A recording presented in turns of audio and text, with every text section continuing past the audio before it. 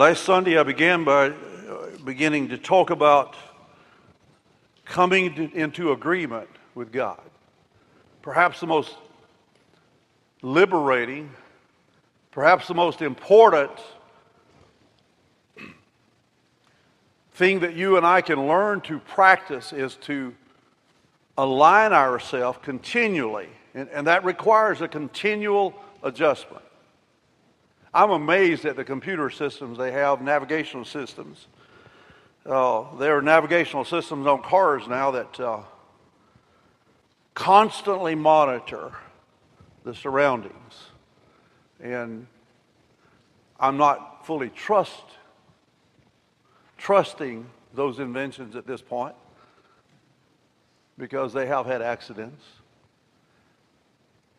But you and I must learn to, if we're going to follow Christ, we must learn to constantly monitor. I don't mean be under a spirit of heaviness.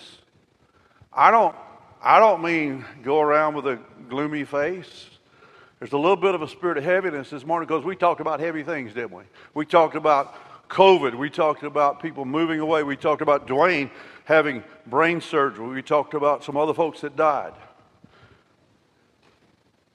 But to learn to agree with God means we must constantly monitor our situation, our mindset, our heart's desires, and continually repent. And I don't mean that in a negative, oh, woe is me, I'm such a horrible person. No, I don't mean that. I mean repentance means changing your mind so that what I say about life or death or sickness or heaven or hell or COVID or Democrats or Republicans is subjected to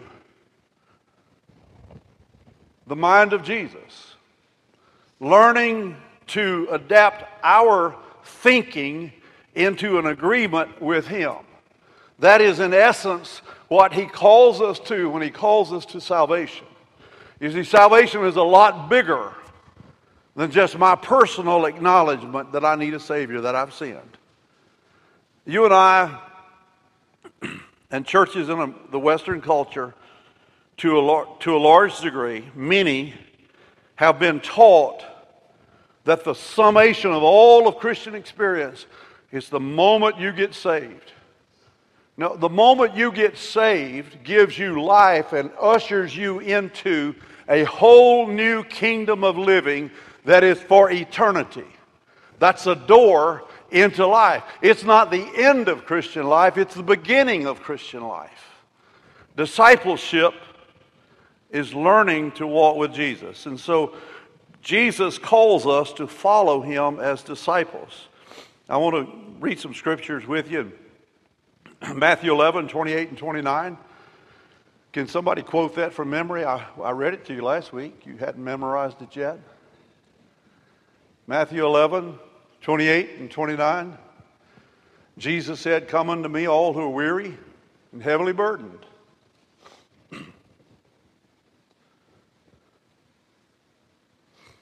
And I will give you, could you say that louder? I'm hard of hearing. Oh, thank you. You're getting it. I will give you rest. Take my... See, you've already got this memorized almost, don't you? Matthew 11, 28, 29. Take my yoke upon you.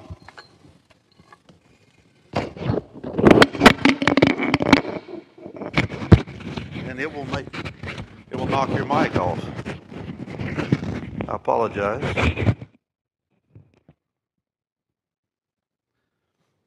Take my yoke upon you. And what? Huh?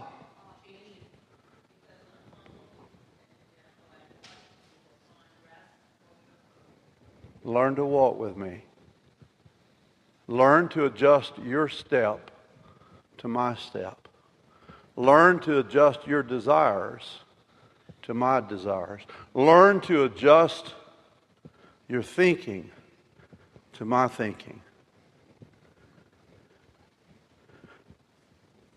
The call to salvation is a call to discipleship. You see, you can't separate verse 28 from verse 29.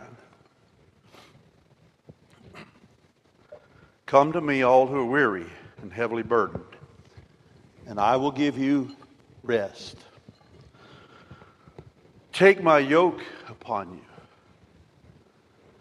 and learn from me, and you'll find rest for your souls. Stress is not an easy taskmaster, but Jesus is. Cancer is not an easy taskmaster, but Jesus is. Learn to walk in rhythm with me. The call to Jesus Christ is a call to personal devotion to Jesus Christ as Lord. That's who He is. He is Lord. And it is personal devotion to Him as the only Savior. That's what He does. He saves those who bow their knee to Him and accept Him as their Lord. Claim Him as their Savior. He gives them the gift of forgiveness of sins. He gives them the gift of spiritual life, eternal life, life that is God's kind of life. The life of the Holy Spirit being deposited within you and causing you to be alive in a way that can never die, even when this body dies. I want you to look with me in some passages of Scripture. Mark's Gospel, chapter 1, verse 14 through 20. This is when Jesus called His first disciples. Mark 1, 14 through 20.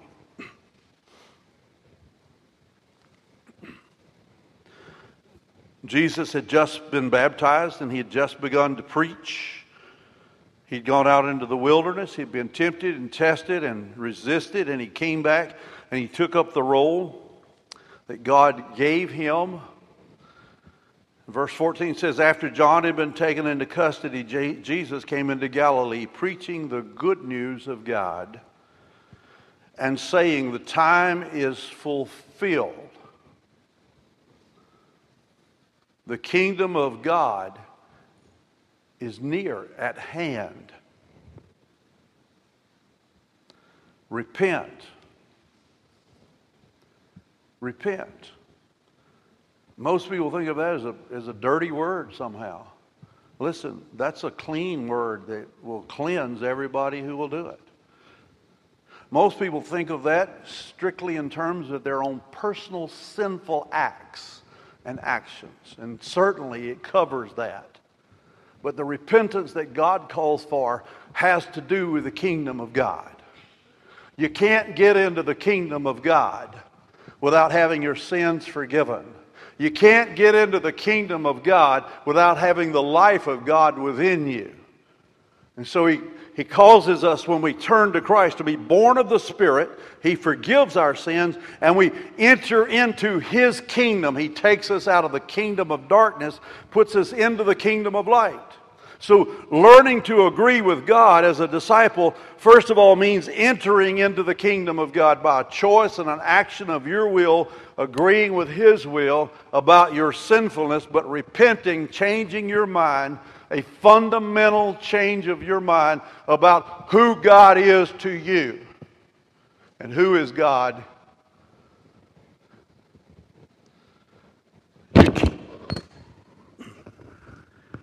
I don't know what this is about this morning. But we're going to find a better way to do that in the future. God willing, and I believe He is.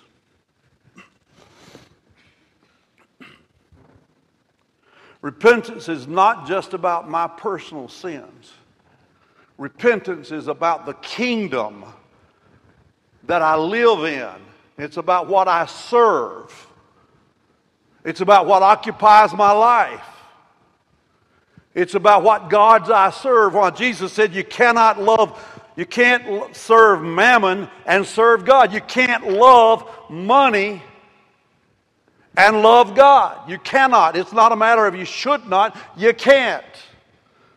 Repentance is a fundamental change of mind that reorients your entire life.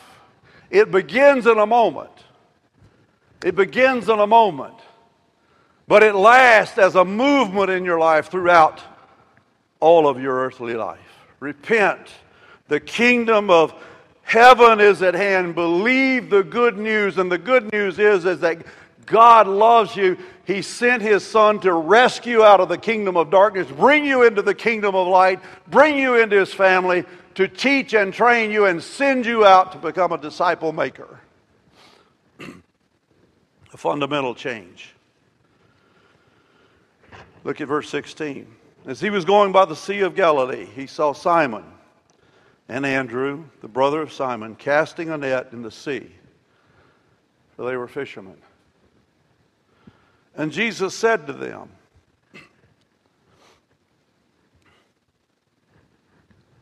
can you say that out loud?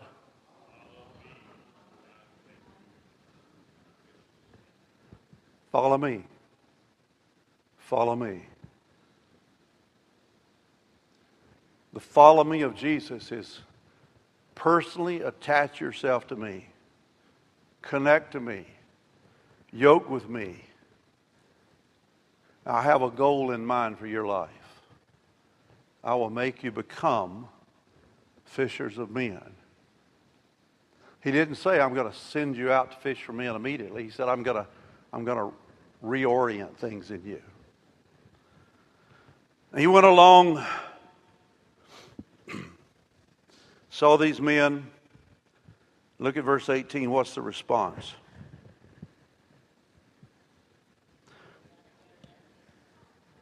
Immediately, they left their nets and they followed Him.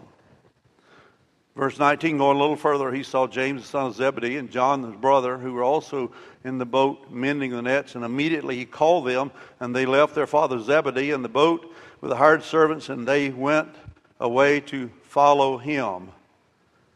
And they, Jesus and these, went to Capernaum. Now, when we talk about discipleship, many people, and perhaps some of you, think that fishing for men and being a disciple are two different things. And that Jesus called these certain disciples. And when He says, go into all the world, make disciples, He's saying to them in Matthew 28, do what I've done. Go repeat the pattern I showed you. And make disciples of all the nations and baptize them and teach them all things that I commanded you. And we think that's this elite category of people. That's like Pastor Gary. He's gone to seminary. That's God's called him. That's this person. But if you read the New Testament, you find out that everybody who followed Jesus were called first disciples. Long before they were called Christians, that's in Acts. That's in Acts over at Antioch. The disciples, the followers of Jesus who followed the way of Jesus, discipleship is for every person. God's call to salvation is a call to discipleship, to a personal devotion to the Lord Jesus Christ as your Lord.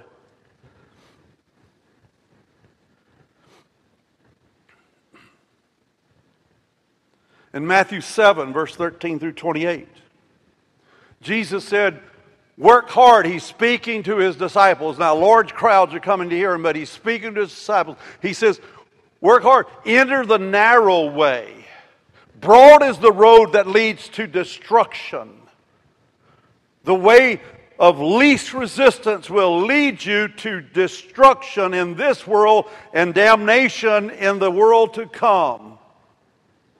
Follow the easy road, and you will find that many follow that road. Self-fulfillment, self-everything, self, self.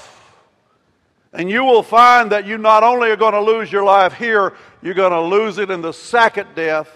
And he warns of hell as the path that the broad road leads to. And he says, enter into the narrow gate.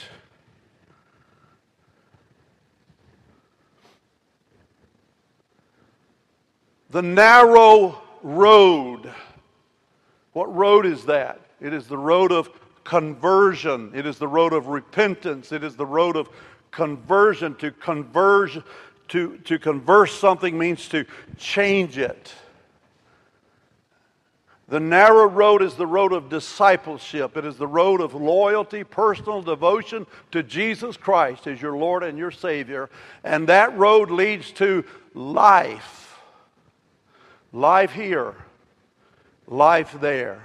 Spiritual life, eternal life, the Holy Spirit in you, your sins forgiven, and God's oversight of your life. Personal devotion to Jesus Christ. Salvation we are called to, and the gate opens up wide on the path of discipleship for every person. Now hear me. The New Testament knows nothing of someone called to be saved, but not to be a disciple. I know that concept has filtered into a watered-down, man-centered gospel.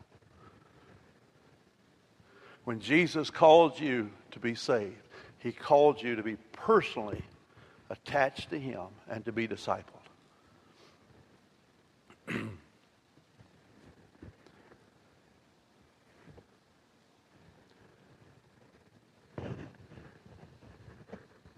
There's some scriptures that I want to share with you about that. And I need you to look these up, write them down, because you're not going to get the full effect of this if you don't study them.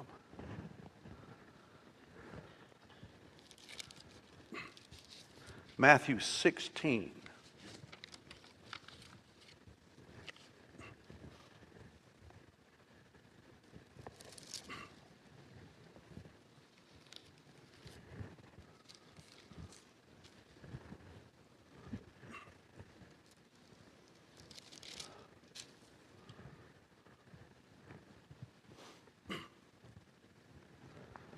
Verse 24. Now, two things have happened immediately prior to this. Number one, Peter has come to this great conclusion that Jesus is the Messiah and that he confesses his faith. And number two, Jesus began to talk about dying. And Peter took him aside and said, "Never!" And Jesus looked at Peter and said, "Get behind me, Satan."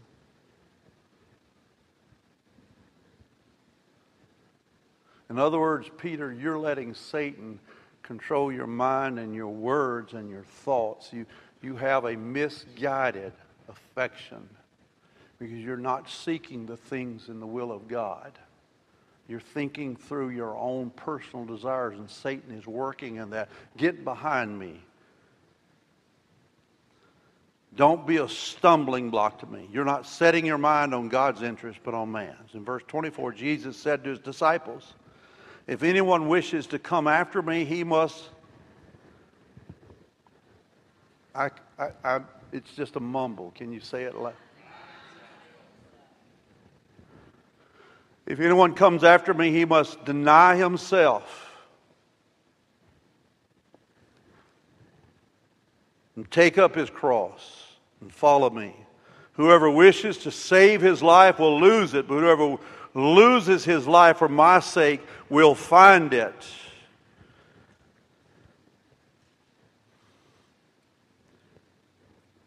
Discipleship, personal devotion to Jesus Christ, means that my love and your love for Christ, that Christ has to be above self. You know, we live in a world that is intoxicated with self.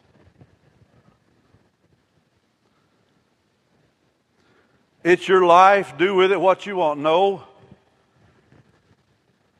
it's not your life. Yes, you're living it.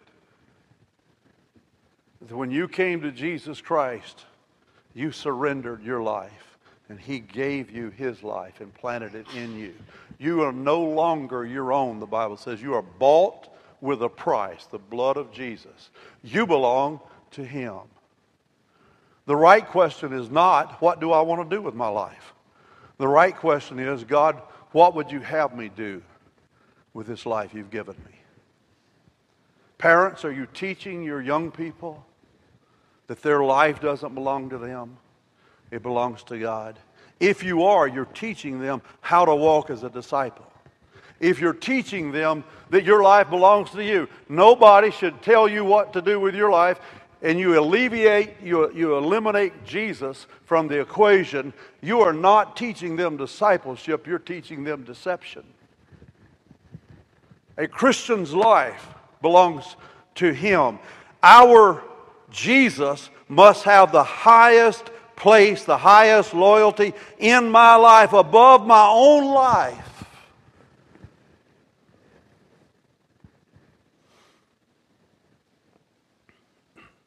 The question used to be when I was a teenager. I was saved when I was 12, 1966. And in Bible school, the teacher said that year, when you're 6 foot tall and you're in the 6th grade almost, and you're in Bible school with all the little kids, it's kind of awkward. You're taller than the teacher. And the teacher said, how many of you, if the communists took over America and said, renounce Christ or die, how many of you would be willing to die for Jesus? What was a out there question then is not so far out there now, is it? It's actually happened in places. Some of the school shootings, that's exactly the question that was asked in Oregon. That's exactly the question that has been posed. The school shootings have primarily been against Christians. And so I ask you this morning, how many of you would be willing to die for Christ? My answer was, I hope I would. I think I would. I hope I would. And Jesus said, if you're not willing to deny yourself and take up your cross and follow me, you can't be my disciple. He is the supreme loyalty above all loyalties, even the loyalty to our own life. Mama, Daddy, would you give your life for Christ? You would give your life for your children. Would you give your life for Christ? Second scripture, Luke 14. Turn over there quickly.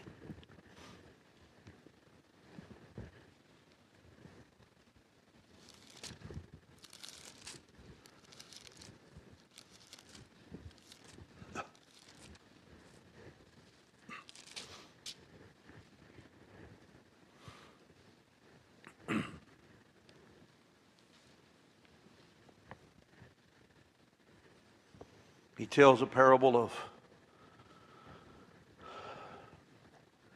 of the guest, and the ones who were invited turned him down, and he said, go find the poor, the outcasts, the misfits, the people nobody wants, and invite them to the banquets of my Father's house. And in so doing, he was telling the Jewish people who loved their religion but did not recognize or love the Son of God. Claimed to love God, but didn't love the Son. And the Bible very clearly says you can't love God whom you've not seen if you don't love His Son. And you can't love His Son unless you're willing to love others. And so he goes through that. And in verse 25, these great crowds are following him. And he turns and he says to them in verse 26, if anyone comes to me and does not hate his own father and mother and wife and children and brothers and sisters, yes, even his own life, he cannot be my disciple. Brother Gary, does that mean God wants me to hate my family? No, that's not what it's saying. The word hate and the word love is used comparatively. What it says, if you're put in a position where you got to choose Jesus or family, you can't be his disciple unless you're willing to choose him above family. And even your own life, choose him above your own life.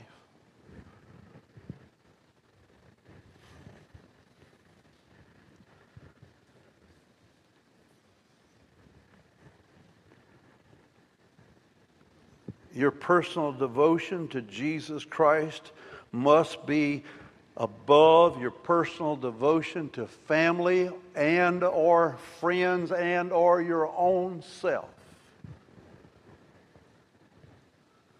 I would go on mission trips and people would say, well, you shouldn't go there. You might die.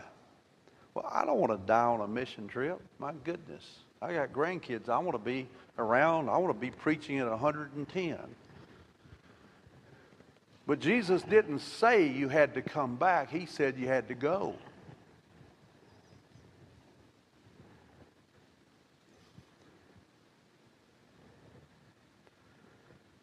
I don't know how God will test discipleship in your life. I know some of the ways he's tested it in my life. My son was on a stage with the Youth with a Mission team in Atlanta when the night before the bomb went off in the Olympics. I could not get a hold of him on the phone that night or the next day. I knew he had been on that very stage. And as I'm driving down my way to New Orleans, going over the high-rise bridge or the bridge in Manchac, watching the sun come up that morning,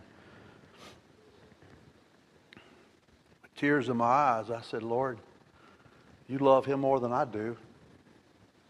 And I love him a lot. But at the end of the day, you didn't give him for me to keep for eternity. He belongs to you.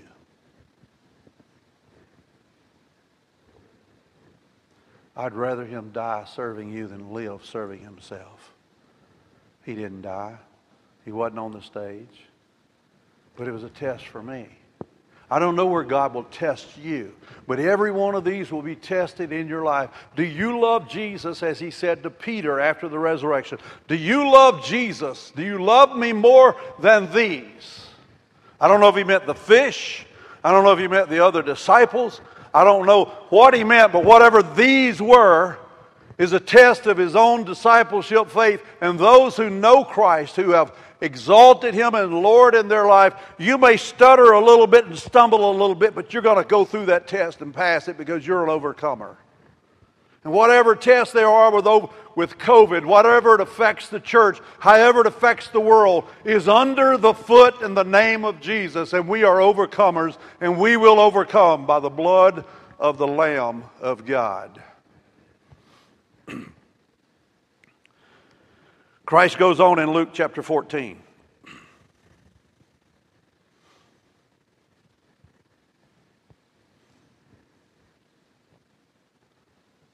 He tells about counting the cost.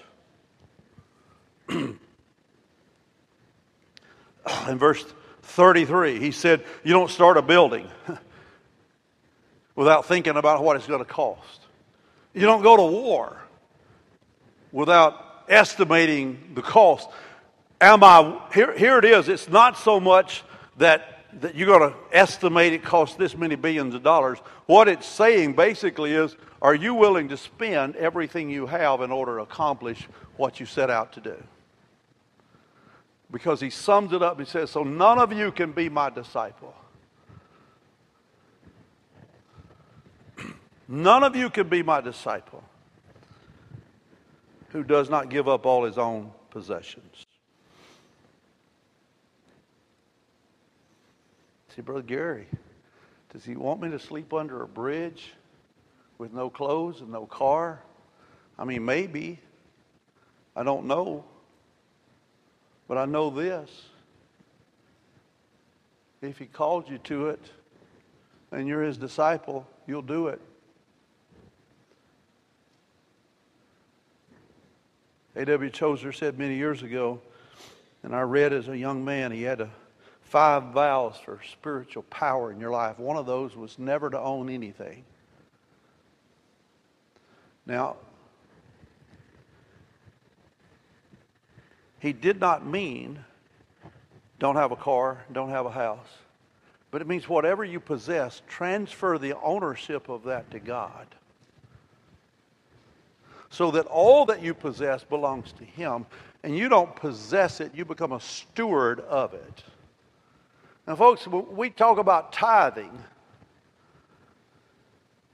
you're not giving to God what is yours when you tithe. You're giving to God what's already his, that he's allowing you to have, and you're honoring him with a portion of it. But the New Testament says if God says all of it, you give him all of it, because you gave him all of it before you ever had to get rid of it. Does that make any sense?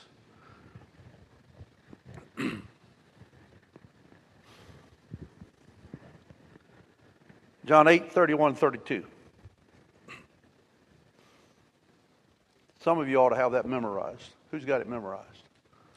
Say it out loud. John 8, 31, 32.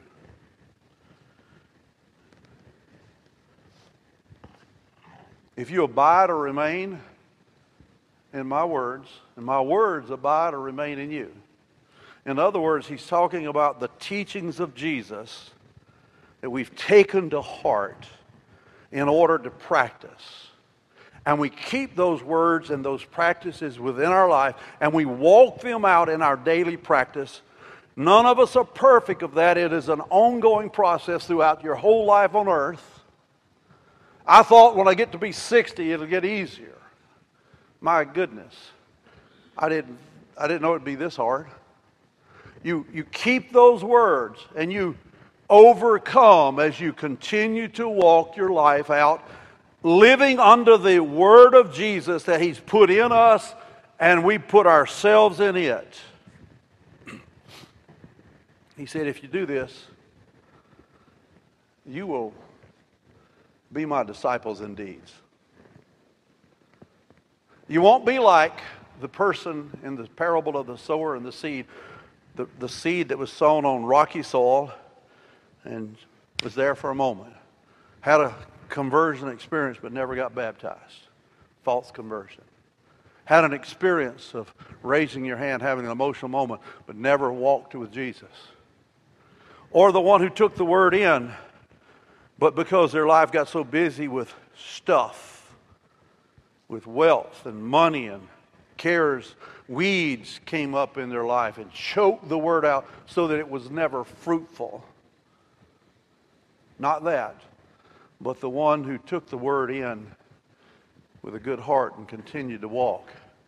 You'll prove yourself to be my disciple indeed, and you will know the truth, and the truth will set you free. I want you to hear me. Self-help books may help you a little bit, but at the end of the day, you don't need to know what Dr. Dennis said, or what Dr. Jeremiah said, or Dr. anybody else said. You need God's word in you, and you in his word. And if you do, you will learn how to live a life full of freedom in Christ. Disciples indeed. I want to share just a couple of other things with you about discipleship, and I'm going to close out.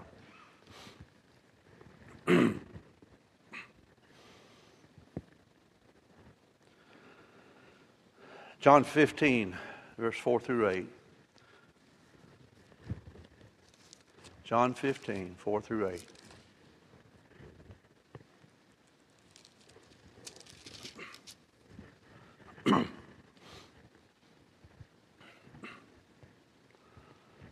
Jesus is talking about the fact that we're connected to him, that our life flows from him, so we have to remain connected to him, and his life flows into us. Paul said it this way in Galatians 2:20. I'm crucified with Christ. Nevertheless, I live, yet not I, but Christ lives in me. The life I now live in the flesh is no longer me living. It is Christ in me. See, when you come to Christ, His life begins to flow in you. Discipleship is the process of learning to allow Jesus full access to my life, to my thinking, to my thoughts, to everything I do, my actions. So I'm responding to the Holy Spirit and to Jesus' Word, and I'm staying connected in them so that my life becomes His life in me, flowing through me. So I can never claim anything that I do that works out right. I can never claim credit for it because it's not me, it's Him. Jesus said, the works I do, I don't do. It's my Father working in me. The same is true for us. Jesus said, John 15:4, abide in me, remain in me. Stay vitally linked and connected to me, and I in you. And as the branch can't bear fruit of itself unless it abides in the vine, stays connected to the vine that has the roots, that sends up the food that causes the branch to grow and produce fruit. So neither can you unless you abide in me. I am the vine. You are the branches. He who abides in me and I in him, he bears much fruit. Apart from me, you can do nothing. If anyone does not abide in me, he's thrown away as a branch, dries up, and they gather them and cast them into the fire, and they are burned. If you abide in me and my words abide in you, ask for whatever you wish. It'll be done for you. My Father is glorified by this, that you bear much fruit, and so what? Say it again. Prove that you're my disciples.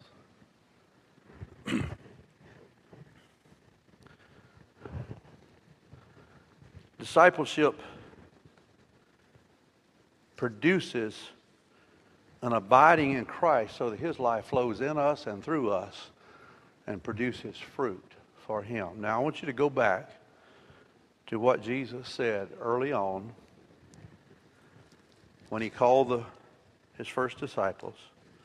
They were fishing for fish, and He had told them one of the stories, put your net over there. And they caught so many fish. They didn't know what to do with them. And He said, from now on, follow me. And from now on, you're going to be fishing not for fish, but for men. What's He talking about? He's talking about His mission. A view of discipleship that does not connect you with evangelism and with the mission of Jesus is a false view or an inadequate view of discipleship. Every disciple is expected by God to be fruitful as they walk in His life. The fruit of a Christian, whether it's the fruit of the Spirit, gives us love, joy, peace, patience, kindness, goodness, gentleness, self-control, things there's no law about. Jesus develops those in our life. But if the Spirit is in your life, He not only produces those, but He produces in you a love for the things that God loves for, and the fruit of a Christian is other Christians. God set the world up in such a way that apple trees bear apples. He declared in Genesis, every plant will bring forth seed, and the seed will produce like plants. You don't plant a butter bean and grow corn.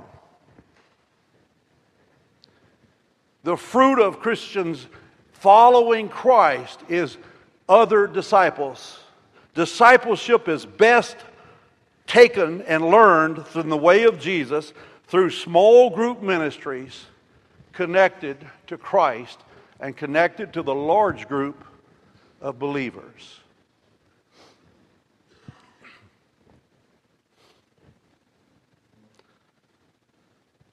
In this time of COVID, Pastor Dave and I have been thinking, in fact, I've been thinking about this for 49 plus years.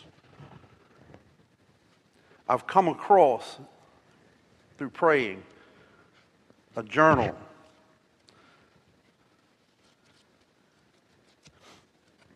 "52 weeks one chapter a day, 5 days a week. And you write down as you look, it helps you to learn how to ask questions. Now listen, I am not putting down on quarterlies. The problem with quarterlies is if all you do is read the quarterly, you're probably not going to grow a lot because you're depending on other people to tell you what the Scripture says. When God wants the Holy Spirit to teach you, they can be a helpful resource. I'm not anti-education. My goodness, I teach master's level courses. But education alone is not discipleship. Discipleship involves a sense of accountability with other people. Discipleship works best in small groups connected. Jesus told the disciples, go make disciples. Paul made disciples, and he told those disciples in 2 Timothy 2:2, the things that you've learned from me, entrust to others, who will in turn be able to take those and entrust to others.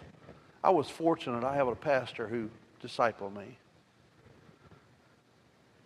personally. You can't take personal interaction out of discipleship.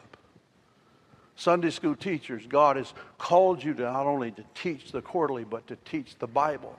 And not only to teach the Bible, but to be connected to those as disciples in your care, to bring them along. During this time of COVID, I found this, and I think it could be used with children in the home, parents and children in your group of safety. It could be used in the coffee shop whenever COVID goes away, or for those who don't care if COVID goes away and don't drink coffee anyway at the shop. It can be used in a Sunday school class, 52 weeks. There's 4 of them, and in 4 years, a group could go through the entire Bible in a discipleship setting, teaching you how to ask questions of the Scripture and think about what's in the Scripture and respond to it, teaching you how to become courageous and competent to connect and interact with others. In other words, basically teaching you how to walk as a disciple. My invitation to you this morning is simply this. 1, have you come to Christ and received life? Are you walking in step with Him? If not, maybe you've come part of the way.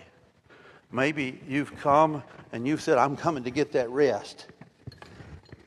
I'm coming to get that rest. I want that rest. But Lord, I'm not too sure about that sticking my neck in the loop. I kind of want to do what I want to do. You know, I wish I had good news and say, you just go on and do whatever you want to do. And God knows and understands. But everything I read in the New Testament, those who overcome are those who are saved. And those who don't overcome are the ones who didn't get the full dosage of Christ. When you come to Christ, you lay yourself down. You take Him as Lord. I understand you don't understand all of that at one time necessarily. But are you willing to take Jesus Christ for all you know to Him to be as your Lord and Savior? And follow Him and learn how to live life as He shows you. Number 2, are you willing this morning to say, Lord, I love you. I hear you calling me to be discipled. I ask seminary students and pastors, how many of you had a pastor or someone, a person who personally invested in you and personally discipled you? And woefully, sadly, almost none. Church, if we fail there, we fail. And maybe one of the things that's wrong with Christianity in America is the failure to personally disciple people. I can't disciple 500 people, but I can disciple 5 to 10 people. And some of you can too. During this COVID, if you would be interested in learning more about this or being connected to a disciple group, send me a text or write it on the yellow card. Will you this morning as a Christian, will you renew, or will you commit yourself to say, Lord, you've challenged me at this point, and I want to be your follower. I want to learn to win souls. I want to learn to be fruitful. I want to learn to walk in you. Pray with me. The journey of 1,000 miles began with agreeing with God about where the road leads and what road to be on. The road to Jesus Christ, when you come to him, it ushers you into the road of discipleship. And it bids you place the supreme value of your life, of your existence, on Christ above all. It bids you, as you live out your life in whatever vocation you have, to see your life as a platform for reaching people and making disciples who love Jesus the way that you and I are called to love him. Father, I preach all this morning knowing that I am not the perfect model, knowing that I've failed in many ways to make disciples over these last 50 years almost of preaching. But, oh God, with such a desire this morning to not only be a disciple, but to be a disciple maker who makes disciples who makes disciples. Help our church. With all the many wonderful things about our church, help our church to hear your voice and find new passion for investing in eternal life of others and the discipleship of others. Bring us through COVID. Don't let Satan rob us of our ministry that you gave us. Even during COVID, use us, oh God, and deliver us from this. In Jesus' name, amen. Would you stand and would you sing with us? This is a time of invitation. It is a time when you and I are called and bid by God to a continual reaffirming of the Lordship of Christ and a continual realigning to come into agreement with what God says in our lives and where he leads us. Our response ought to be surrender. Even if we're afraid, surrender. Because why? We trust our Lord who died for us. Perhaps you need to come and kneel at this altar. I don't know. Perhaps you need to sit down where you're at and pray. Maybe you just need to stand where you are. Whatever you do in response in here, it is the response when you leave here that is going to make the difference in your life and in the lives of other people. Will you surrender your life to not only be a disciple, but to become a disciple maker? See.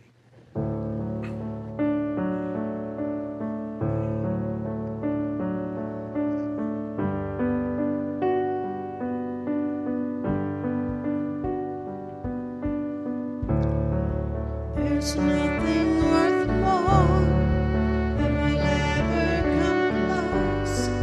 Nothing can compare. You're our living hope. In your presence,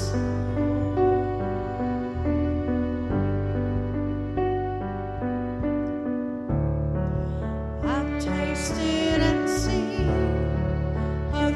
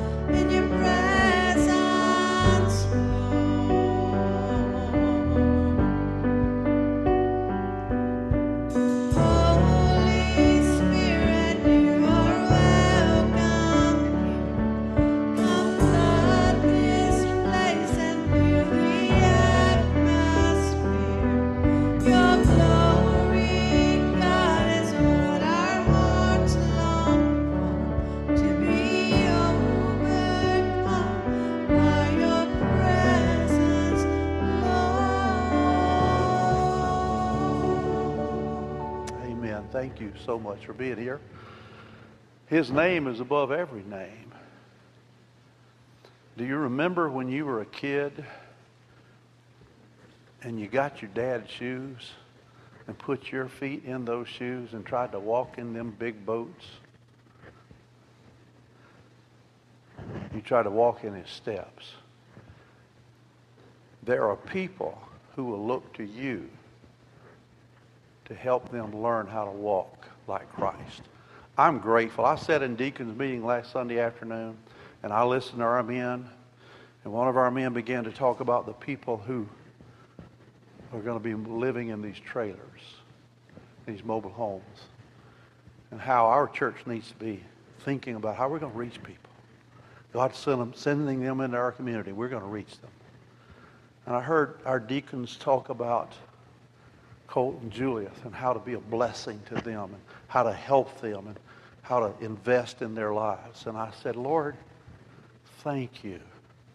Thank you for letting me be a part of this group of disciples.